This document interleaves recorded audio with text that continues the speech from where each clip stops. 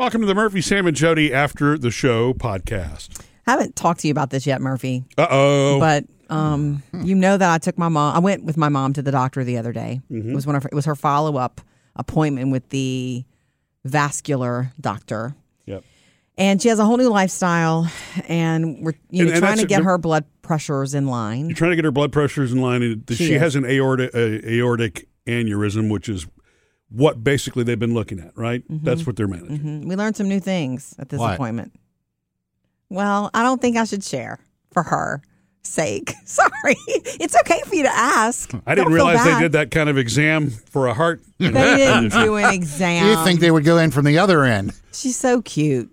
She's so funny and cute. It's just, she's so funny. But, okay, so one of the big things, and this happens to people when you have like a medical emergency. And a few weeks back, she had a medical emergency. It was really scary for a few days.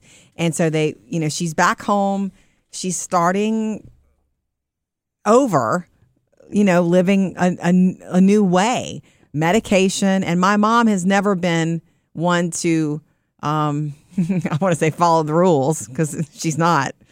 But, if a doctor tells her something, she normally did her own thing. Yeah. But this is not something she can't do that this time. The blood pressure has to stay in a certain range or she could be in real trouble. And she understands that and knows that.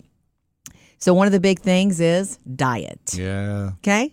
You know what it is. And every time we've been to any doctor with her, this is like the third time, she'll ask, what's my diet? And they're like, it's the heart healthy, low sodium, low fat diet. And she's like, she keeps hoping for a different answer, I think. Yeah. So cute. But does that include fried seafood? Well, and realize exactly. that regardless of any medical condition, even if you're a perfectly healthy person, that's what the doctor's going to say. True. That's Right? what the doctor should say. And Exactly. look, I loved what this one had to say. His name was Dr. Weaver. He said, look, I understand that this is a lot of information at one time and it's really hard to become that person overnight. So every once in a while, if you want to have something like you used to have, then do it. But most of the time, you need to try to eat this way. And he's right about that because we all have that, right? It is what you do we've said that for years when we're talking about diet. If it's what you do most of the time. You don't have to be good every day of the week. You're not an athlete. You're not an Olympian. You can have something on Saturday night, but it's just what you do the rest of the time. Right. So he basically told her that because it's everything at once. We don't want to overwhelm you. Did she hear it that way? I The don't reason know I'm how saying she that heard is it. because I could understand, whereas if you went to a doctor and they said, this is your diet, now you can do that occasionally, that you might take that as, oh, okay, I can still do it. No, she knows. It's what it's what she wants as opposed to what she understands and knows. And it's a lot of information to deal with at once. And to be honest with you, I think that all of us as human beings, it takes a while for that stuff to sink in. It's almost like you fight it for a while. You ever had some news come at you and it takes you a while to marinate it? Well, yeah, because until you believe it, you're not really going to act on it. Sure. That's what denial is, right? So anyway, she has been being really good with her diet. Good. Really good.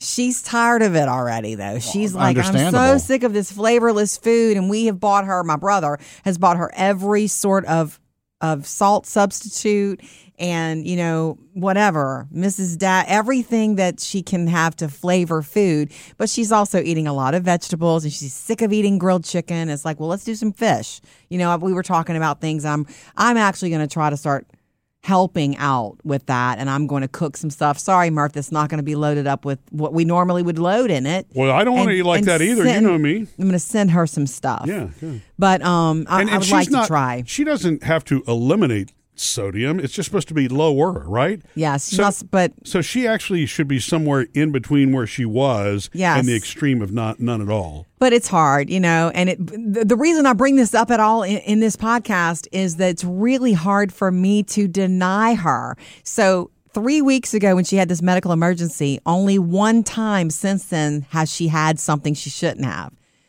My brother brought her a hamburger a few days ago because she just begged him, and it was a small one, and she ate it. She said it was the best thing she's had in a month.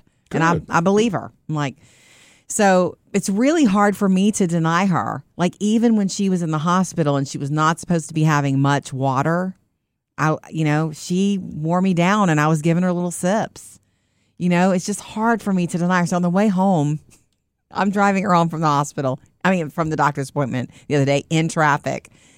And we're just sitting there and I hear her start to say something. She goes, and I said, what? And I look over and there's a McDonald's billboard with the fries on it. Yeah. And I said, what, Mom? And I thought it would be funny if she said something about the fries. She goes, I was just looking at those fries.